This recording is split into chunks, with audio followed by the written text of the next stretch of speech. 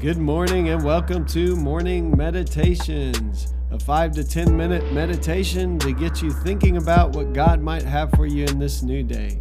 I'm your host, Pastor Nate Cook, so we hope you'll enjoy your meditation for this morning.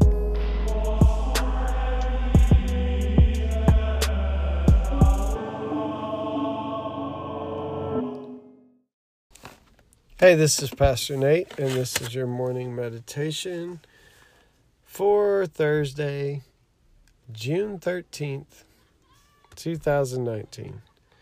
Today we're reading from 1 Kings chapter 19, verses 9 through 13. And the word of the Lord came to him, "What are you doing here, Elijah?" He replied, "I have been very zealous for the Lord God Almighty. The Israelites have rejected your covenant, broken down your altars, and put your prophets to death with the sword. I am the only one left, and now they're trying to kill me too." The Lord said, "Go out and stand on the mountain in the presence of the Lord, for the Lord is about to pass by." Then a great and powerful wind tore the mountains apart and shattered the rocks before the Lord. But the Lord was not in the wind. After the wind there was an earthquake, but the Lord was not in the earthquake.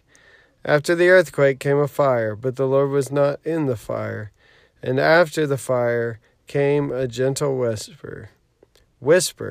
When Elijah heard it, he pulled his cloak over his face and went out and stood at the mouth of the cave. So I think we've read a little bit of this before as well. The backstory is Elijah has just faced the prophets of Baal on Mount Carmel, and in that moment, God came through and proved that he was God through fire raining down from heaven and burning up a sacrifice that Elijah prayed that God would show himself to everyone, that he was the true God. And God did. And so you would think this would be a time when Elijah would be celebrating and life would be grand. But Ahab and Jezebel are out to kill Elijah. And so here we find Elijah running for his life and also kind of feeling like he's ready to quit. And then we find in this passage, he says, "I've been very zealous for the Lord God Almighty." They've rejected your covenant, broken down your altars, and put your prophets to death with the sword. I'm the only one left, and now they're trying to kill me too. I think what's interesting here, and we've looked at this before, but I want to take a little different angle at it today. I think one of the things that's interesting here is that God doesn't really answer the question. And we see this pattern, like when Moses is trying to make excuses for why he can't lead the people out of slavery in Egypt. When he, questions God, God doesn't always answer his questions, but God does say, "I will be with you." And so the interesting thing here is that Elijah is painting this picture where everything's bad, and he's the only prophet of Israel left, and they're trying to kill him too. And then the Lord just tells him to go out and stand on this mountain and that the presence of the Lord is going to pass by. And so I think something interesting for us to think about would be that moments in God's presence can change us. They may not even change the whole reality of our situation, but they might change us.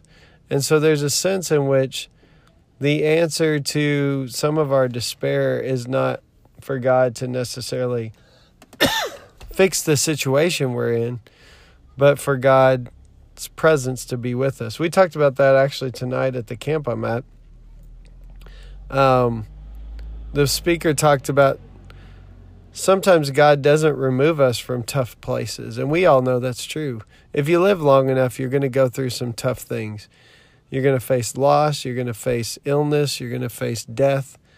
And in the midst of that, we know that God doesn't always just fix those things or make everything work out for us. But we do know that God is always with us in the dark place.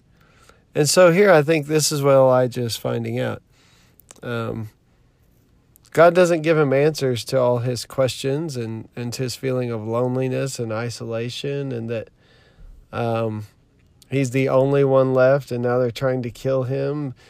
There's no answer for it. There's just this, go out in the mountain and I will pass by. The experience of God's presence will be enough to change Elijah. And eventually we know, as we read this before, that Elijah finds out that he is not the only one in Israel, that his perspective has been a little skewed, and that God's perspective is completely different, and that there are things going on that he doesn't even know about. And so today, I think one of the things I would like to point out is making time in our day to spend time in the presence of God may be what we need during all seasons of life, and even in times like Elijah, when we feel like overwhelmed, alone, and like there's not a lot of hope. Maybe just being in the presence of God will help to restore our perspective. Hey, that's just a thought for this morning. I hope you have a great day. Well, thanks again for joining us for this morning meditation. Hey, do us a favor, rate us on iTunes, or even leave some feedback about our podcast so that other listeners can know how much you enjoy your morning meditations. Hey, have a great day.